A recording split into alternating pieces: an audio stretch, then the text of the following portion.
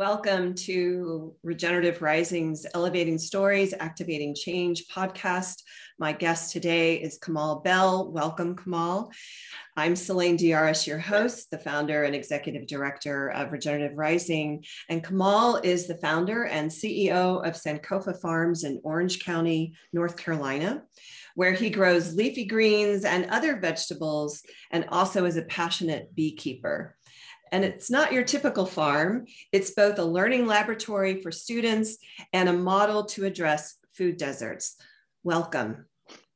Thank you for having me. It's an honor and a privilege to have a chance to talk to you and the beautiful work that you're doing. And I want to begin with what I think people will find perhaps unexpected, is that you didn't grow up in agriculture. No, I didn't. I grew up actually in Durham, North Carolina, and I had a passion for outdoors. But as far as the the farming background, I didn't grow up working on the farm at all. So here you are, not only farming, but farming with a beautiful purpose and intention. I would love for you to share a little bit about the journey that brought you to this, if you would. Yes, I think for me, it was like my love for outdoors, my passion for wanting to do something that could contribute to helping the Black community. And I think those two things ultimately led me into farming, just seeing that there was a problem in our community and then how we could address it from our perspective and try to provide a solution that reflects issues that our community faces. So can you say a little bit more about what are those challenges that your community faces? I would say food access is really big. I'm getting a call about a swarm, so I'm like texting the person back, letting him know like, hey, I want a podcast. But just I can't. I'm telling I can't text. I can't text. All right. I think just for us, looking at how food deserts are an intersection of like income, like socioeconomic status, policy, land ownership, what else?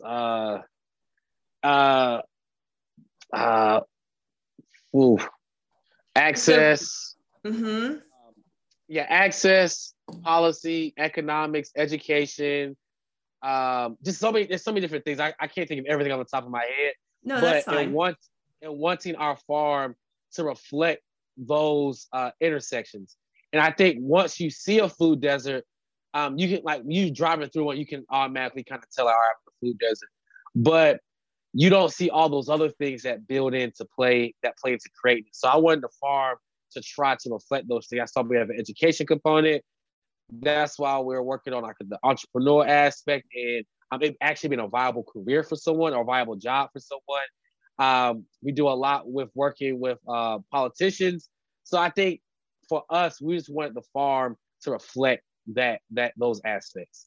Right. So that's really where that idea of a model comes into play, of like something that can be replicated in other communities, which I think is so admirable and intelligent, to be creating these opportunities for people to come and see what you do. And then say, because I literally was at a conference yesterday and a Black woman asked this question. You guys are talking about organic food, but yes, that's probably better for us. But people of color and a lot of people, that's like outside their income to be able to buy that kind of food. What are your solutions? And the group didn't really have an answer. So I went up to her afterwards and I shared your farm with her and just said, you know, this is a model of a possibility. And in Denver, why not? Let's make something like this happen in our community.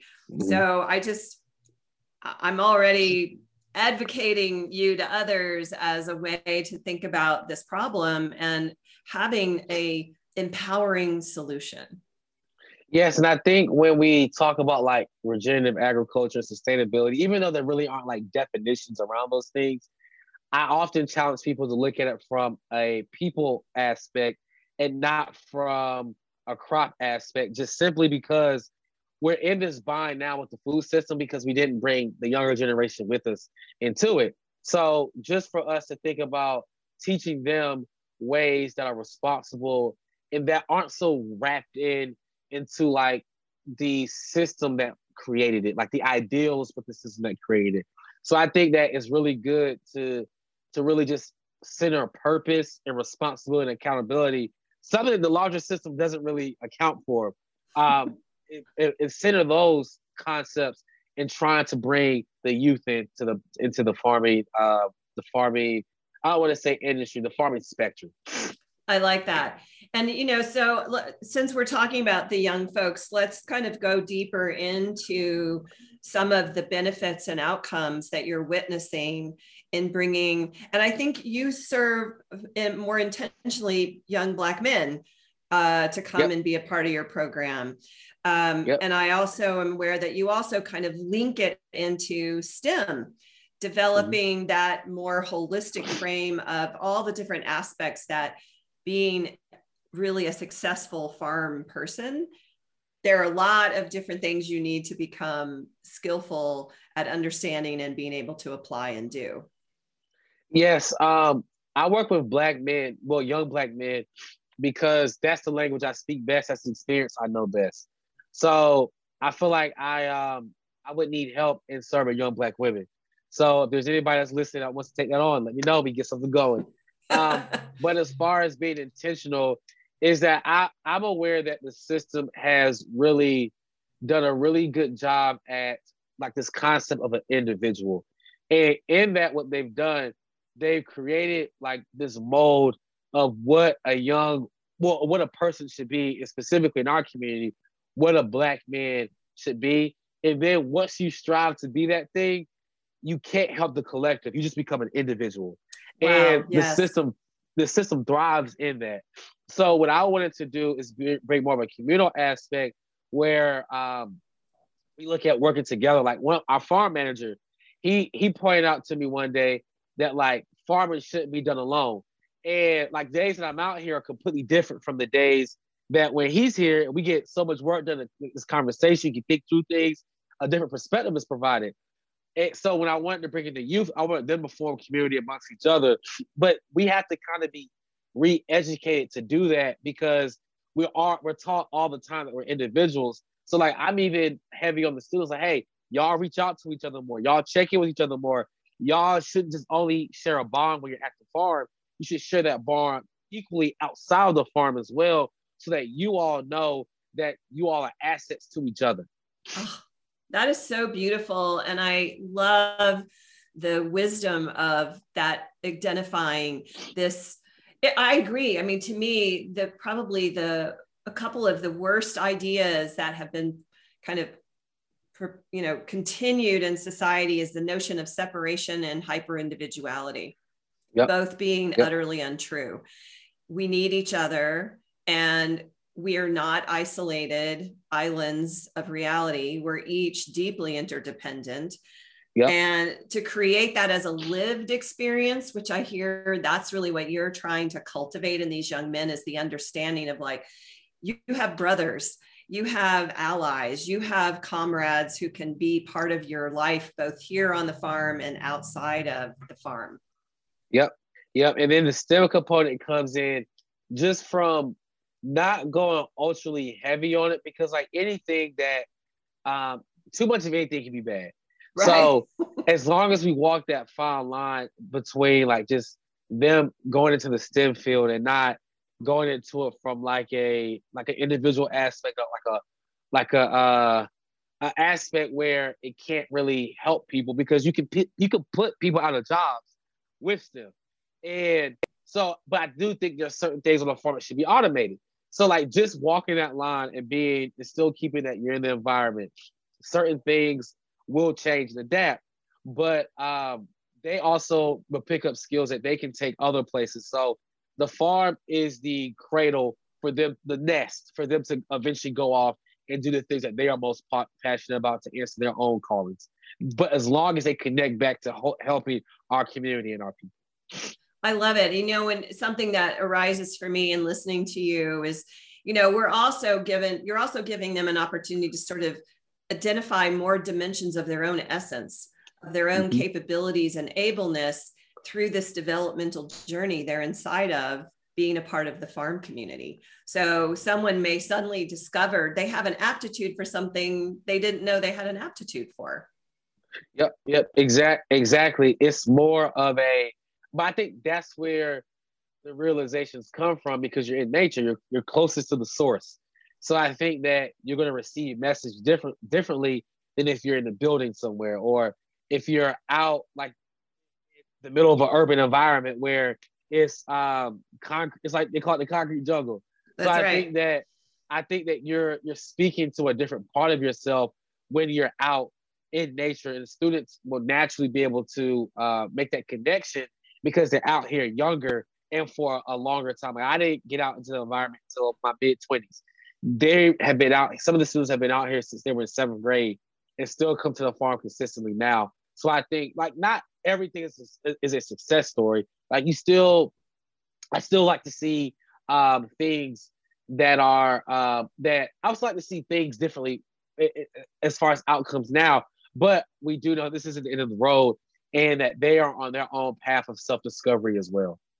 I love it. Do you have a story you could share of something that you've watched kind of in a young man who's been part of this journey with you, and just seeing something beautiful unfold for him and his experience that you could share?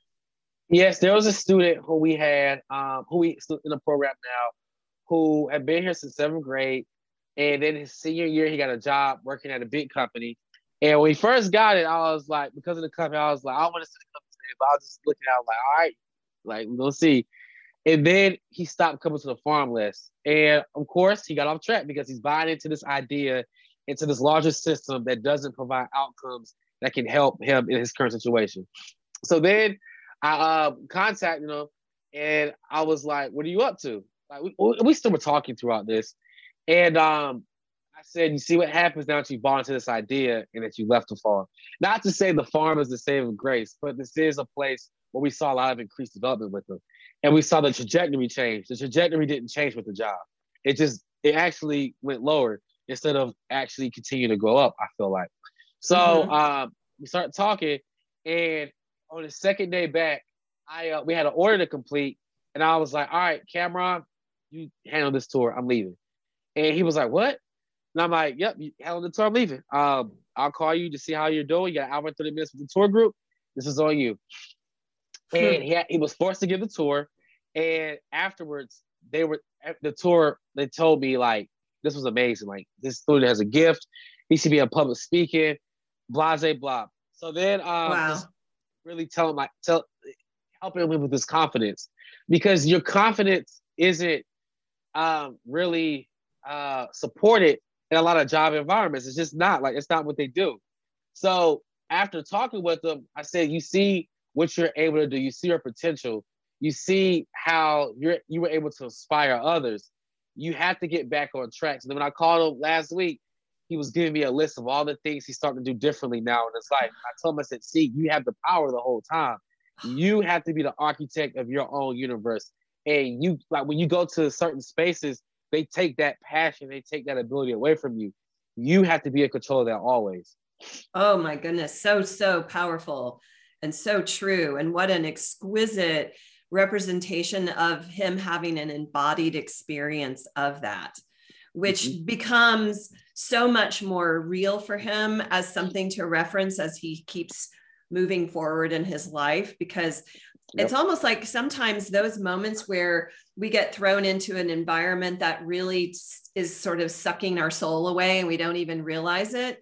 And then to come back into a context or step into a context where we're being nourished and seen and valued, that becomes like this new aha moment. And especially for someone so young, that he's having that to compare in his life.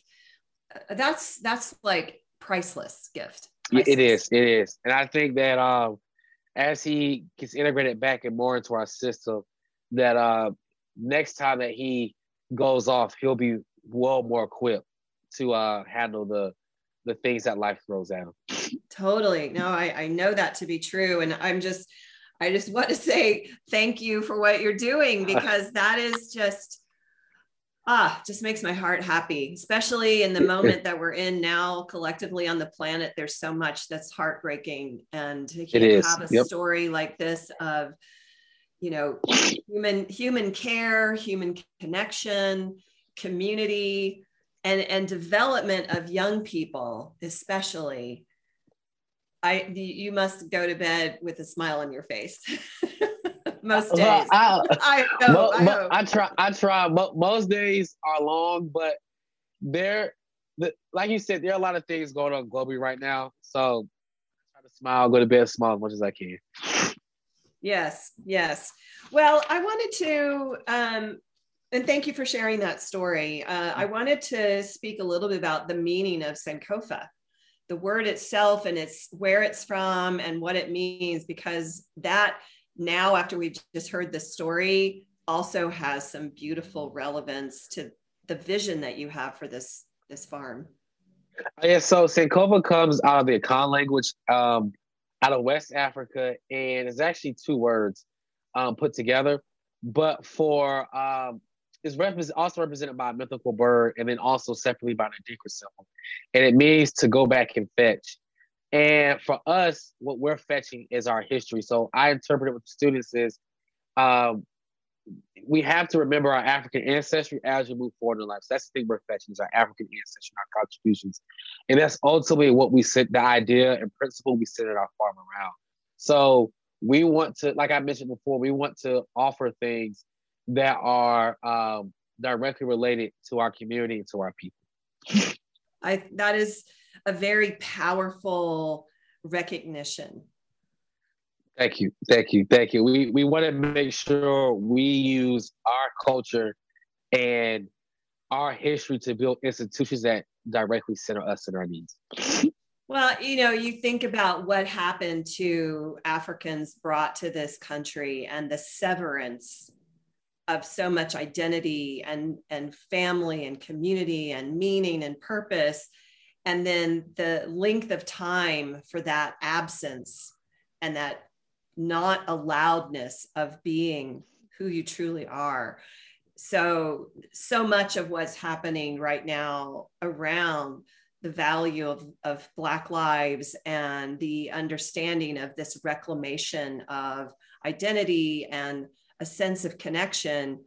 I'm a person of European descent, and I have that field of connection in my life. And I definitely have drawn on that as something to inspire me. So to see you creating that context and to create that sense of pride and joy and inspiration, I love it. I love it. Thank you. Well, let's talk a little bit about your work in the academic space, because you've also been achieving all sorts of accomplishments in your own journey of educating yourself and gathering degrees and teaching. So could you share a little bit about where you are or what you've done so far educationally and how you're utilizing that to amplify your work? So I think naturally that I like to teach, but as far as like my degree attainment, my undergraduate is in animal industry. My master's is in agricultural education, and I'm working on my doctorate now for agricultural extension education. But I will say this, that degrees are just certificates in theory. I think what gave me, or it gives my education value is the fact that we're able to apply it. And I think the education system has gotten away from that. So every step of the way has been theory. But I'm just a person who likes to apply. So I think this gives my educational background more value. But the educational background didn't give me the ability to do this. If that makes sense. It That adds does make value sense. to the paper, but what we're able to do with our knowledge is what gives the degree the value, because something can come out where a university can lose accreditation. But I think a lot of the education system is all based on theory, and I think that's what makes Sankofa special, is that it started here and now it's actual a tangible place. And I think that's the skill that we try to sit around our students, is like the practical application of what you're reading and learning. Can you take this concept and apply it to something? Now, not everything has to be that way, but can we apply it to something that can help us in the real world? Absolute. I love that. And I just want to say that you're at NC State for your PhD. Yep, I sure am. I think I shared with you when we first met, like my grandmother was the first woman to attend North Carolina State when it opened its doors to women. So I love that we have that sort of connection in the field around that institution. So another thing I wanted to lean into are bees, because you were talking about a swarm just a little bit earlier. Someone having, so people are coming to you for support around the care of bees. Can you share a little bit about this beautiful program you have of renting out beehives and rewarding people, oh bless you, with thank you, honey? Yes, it's allergy season, right? It is, and I don't think that thing about honey and allergies works really well. I think it's pollen. I need to take bee pollen. I don't think the honey helps with allergies. I think that I agree. I've tried that too. I need to see the science of that. It has not helped me at all. Bee pollen, I've seen some good results, but honey, I've not. But Lisa Hive is a way for people who are interested in beekeeping or who want to support Sankofa. It gives them an avenue to support the business. So we allow people to purchase options online of the Lisa Hive program. We have 3 tiers, and then we'll send them weekly or bi-weekly videos on the status of their hive. We're actually getting ready to start that program. I'll probably start recording for that tomorrow and send everybody their videos. Also, then in return, they get jars of honey for their participation in the program. We also are starting a beekeeping certification process. Bear Crop Science provided some funding for us to start an African-centered beekeeping process. So we're going to be doing that this year as well. And we also have 19 bee colonies, and I'm getting ready to go catch a swarm after this. So we'll have 20 by the end of today. Hopefully the swarm doesn't leave. And we're going to stay at 20, and we're going to be selling bees from this point on after we get our 20. Well, I'm a big fan of bees, and a neighbor of mine has some hives set up high on a rooftop at their house.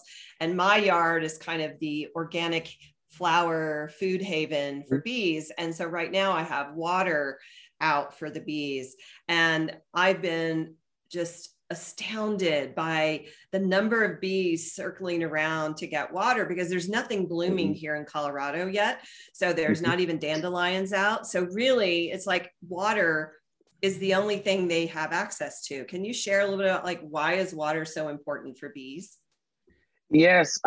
So with water, it's like us. It's like hydration. So bees need to stay hydrated, or to stay cool too, because they can easily overheat. But with a way people can support them is if you get like a pan, like a shallow pan, and put marbles in it and fill it with water, it'll allow for the bees, like, they'll come back to that source if they know there's consistent water there. So I will always, if that's the way people want to support pollinators, that's the way. That I love that. I just we've had some very strong winds here for the last few days, and I came out and found this like horrible massacre of bees who had just gotten blown in the water and had gotten trapped. So I just put large stones that poke up out of the water. So if they do go in the water, they should be able to like hit that rock and be able to crawl out. I had some floating sticks to provide that kind of rescue remedy as well. But they ultimately sank because they got waterlogged. So Yeah, I yeah. just did what you suggested, but I have a heated water out year round for the birds during the winter. And now that the bees are coming out, I've just been so enjoying coming up and watching. You can see this little proboscis that they have that goes into the water. So I don't think a lot of people even think about this. I mean, that's why I wanted to talk about, you know, bees and water and things that, like you just offered, things we can do in our yards to make sure the bees and the butterflies and the birds also have fresh water, because you need to clean it and keep it healthy for them too. Yep. You sure do. And I think that's a way to really support, a way that people can easily support pollinators. I love that. So I'm curious, what are some of your aspirations for this year and onward for what's, you know, in the future for Sankofa Farms? So we're actually getting some climate control greenhouses this year, which I think will really be a great asset to the farm. We also, one of our goals is to harvest every week, to have a consistent harvest going on every week. And we're really hitting that goal. Like I mentioned, we have a farm manager who's been allowed us to do that. He's been great in helping us get to, like, he's actually the reason like the farm has gone from like 3 or 4 operable tunnels or operational tunnels to 7, which we'll have done tomorrow. Like without him being here, we wouldn't have that. So those have been like our goals, just getting a system of consistent produce, the best stay planted up. So that's been our biggest task this year, and we've been able to get that done. We've been able to get that accomplished. Well, let me ask you, what is an operational tunnel for those of us who don't know? So we have cowpea tunnels here, and we run our beds at 30 inches wide, 100 feet long, and we do if we're doing lettuce, we're doing 520 heads a bed, or if we're doing a leafy green like a kale, collard, or a chard, we'll do 200 plants per row at 12-inch spacing between each plant, and we'll do 2 rows of those, so 200 plants. And for us, we want to make sure that we get about 3 to 4 good harvests off of those plants, and then we crop them out. And then we don't want to have a bed sitting for longer than a week unplanted. So that's the system that we're running here. And we're right now probably averaging about like 4 days per crop out. That's when we get our old crop out and new crop in. So the farm has been expanded very quickly, and we've been able to have everything planted up.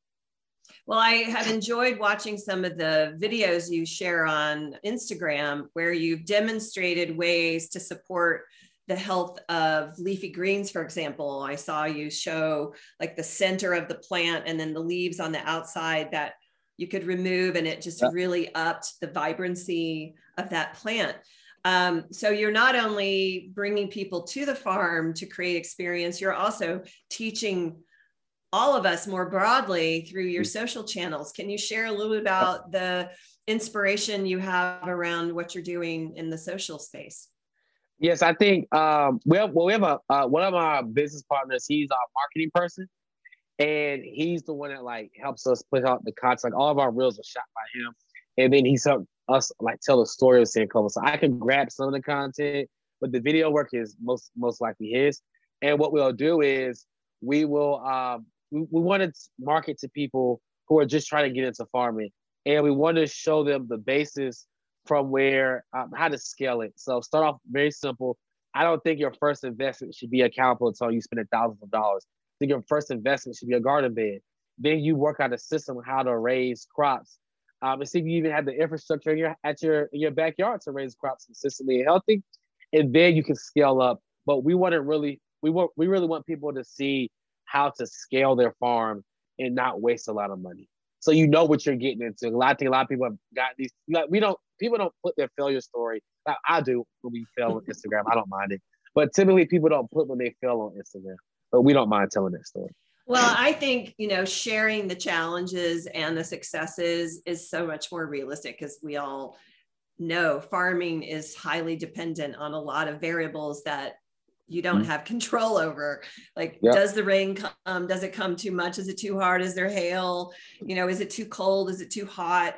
There's a lot of things. Do you all do coverings at any point over those? What are you call? What is the word you're using? Is it compost bed or what else? I was just a bed. We do use row covers in the winter when it gets below 32 degrees. So we're able to grow all year round here with our compost tunnels, and then with our row covers, we can grow our leafy greens year round here. Chard doesn't do so well, but like a kale, collard, a lettuce, you can get that through here. Lettuce not so much anymore because of aphids, but kale and collards you can get through. That's great. That's really great, and those are really healthy. They are. They're like superfood. They're like superfoods. Yes. Now, are you all running any kind of animals through the landscape at all to improve your soil quality, or how are you all improving soil quality? We heavily compost, integrate with our native soil. That's what we use. We don't use all like the additives like chicken manure and all those other things that people use. I like all the soil amendments. I think our compost is really good quality, and our native soil has what it needs. So we integrate. We have red clay here, which has a lot of it's nutrient dense anyway. It just doesn't handle temperature fluctuations really well. It holds a lot of water, and then if it doesn't have enough water, it constricts it. It gets hard. But integrating compost with our native soil has given us a result, like very high yielding results. Nice. We have very nice looking, very high quality produce now. Yeah, I've seen pictures of it. And for those who haven't, you should check out Sankofa Farms Instagram channel. And also you share a lot on LinkedIn as well. And you share on LinkedIn as you, right? As Kamal Bell versus. Yes. Sanko. So we're like working on how to like tell that story, because I think a lot of people see me as a farmer, but we do a lot of other things too. So we're eventually going to transition to all of Sankofa's content coming out of Sankofa. And then you see me involved with Sankofa also doing other cool stuff.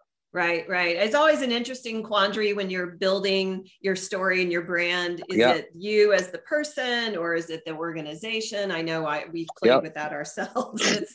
I think it's an and. It's really hard. It's an and because you obviously are a central figure in the journey. So your voice is an important voice, and it's also exciting for people to know who you are and see the impact that you're having in this work. And obviously you want the farm to really be a destination for folks so they can engage with the work. And like we were talking earlier, you know, I'm assuming, do you do tours where people come to like really learn what you're doing to be able to perhaps replicate it in other communities? I think, we do have tours, but we're also getting ready to offer an immersive learning package that I think will be really valuable here.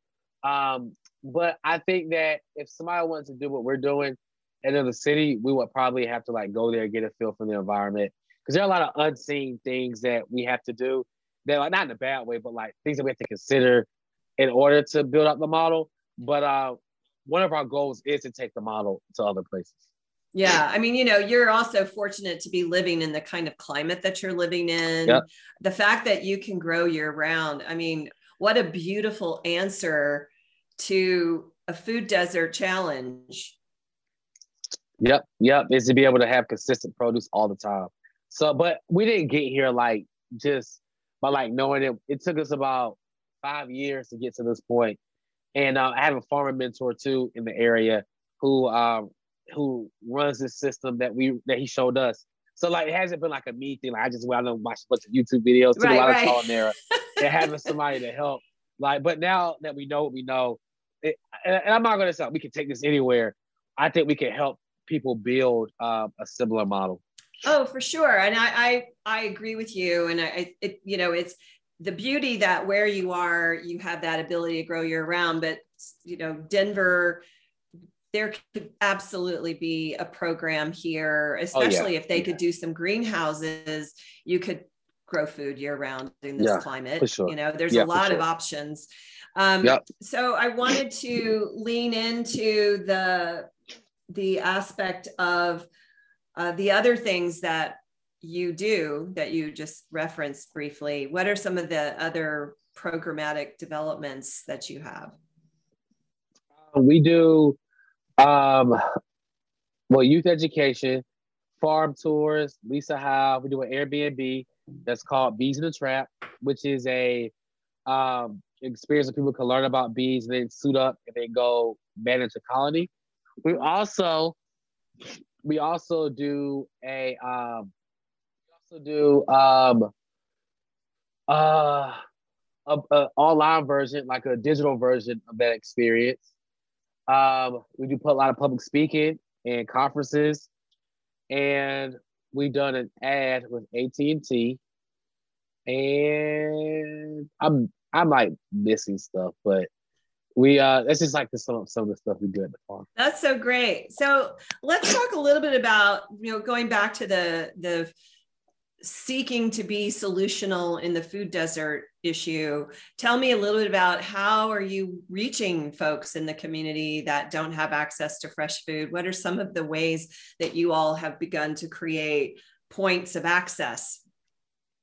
So the I think the most strategic thing we've done outside of bringing the students, I think that's not like a strategic, it's like a passion thing, but it addresses food deserts. We work with a distribution here that gets food out to communities affected by food deserts. So we learned very early on it was going to be difficult for us to grow the food and then to drop it off in areas. But partnering with organizations who have similar missions has worked very well for Sankofa. We can provide a high quality of food to people. So you're able to partner with folks whose mission is to get food to folks who don't have access. So they're coming and collecting from you and then taking that out. Is it a giveaway, or is there some, you know, compensation that happens in that process for the farm? Yeah, they pay for it. I think some people might look at Sankofa like how they're making money, but Sankofa is a business, and that's a common question we get. But they purchase it, and then they have vehicles that drop it off at people's houses. Well, obviously, you are thinking of this as a replicable model. So anything like that has to be able to be self-sustaining.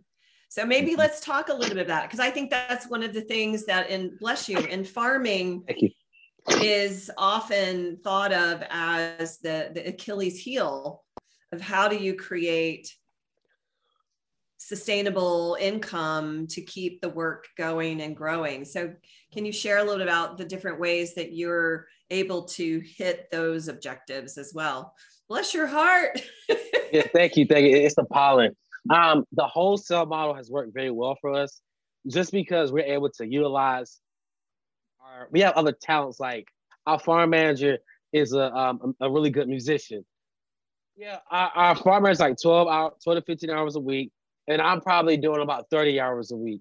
So between the two of you, you've got like full-time presence ultimately each week in terms of presence working on the farm. But you're also saying because of the way you're able to share labor, you're also able to cut overhead in terms of having to pay for full-time persons at the moment. Yeah, I don't like, I think some people envision the farm as being something full-time, but like, I feel like it's a business. So we want to be able to offer somebody something comparable to like another industry. So I don't feel like it should be I don't feel like it should be a full-time gig just because I feel like the work is very repetitive, and then you're at the mercy of Mother Nature. So for anybody to be out here full time means they have all their eggs in one basket. And as a business, that's a liability. You have to recognize that. So I wouldn't want anybody to have to give up their life and what they're doing for this. Like, it's solely this only. So I think that it's good that it holds you accountable, that you have to do other things outside of it to ultimately it gives you that space. Like it gives you that space to pursue your other passions. That's great. That's really great. I would like to just invite you, if there's something you want to share about the larger context, anything you need from the broader community or aspects of the dream that you have for how this will continue to be a service to those who touch it? I think that if anybody people really want to support, being able to like purchase a Lisa Hive, that's a way to support directly, and you get something from it too. Also, just we're going to keep working on the model until we can take it other places. Like we like what we do, we love what we do, and we want to look at more ways to help our community and others that resemble the demographic of our community, or affected by food deserts. So it's not just confined to like black. It's not like a black issue. It just disproportionately affects Black people. It happens to all people. So I want us to be able to help as many people as we can. That's wonderful. So you can find Sankofa on Instagram as Sankofa Farms. And are you also on other channels in addition to that, or are you focused there? Twitter, Sankofa Farms, TikTok, Sankofa Farms, Instagram, Sankofa Farms, Facebook, Sankofa Farms, LinkedIn, Sankofa Farms. That's everybody. That's everybody. That's great. Well, I am so grateful. Bless your heart that it's been a heavy pollen day for you. So thanks for hanging in here with me during this time together. It's been a real delight to spend time with you, Kamal. And we will be excited to continue to stay in connection and follow the evolution of all that you're doing and see other ways that we can engage and support. Thank you for having me. And I hope my sneezing and my I'm just looking, make sure I'm in farm mode when I'm at the farm. So I'm glancing. I hope we can all make that. I hope you all enjoy this episode. I'm sure they will. Well, this has been Regenerative Rising, Elevating Stories, Activating Change. With me today has been Kamal Bell, who is the founder and CEO of Sankofa Farms in Orange County, North Carolina. And I am your host, Celine Diaris. Thank you so much for joining. Thank you for having me.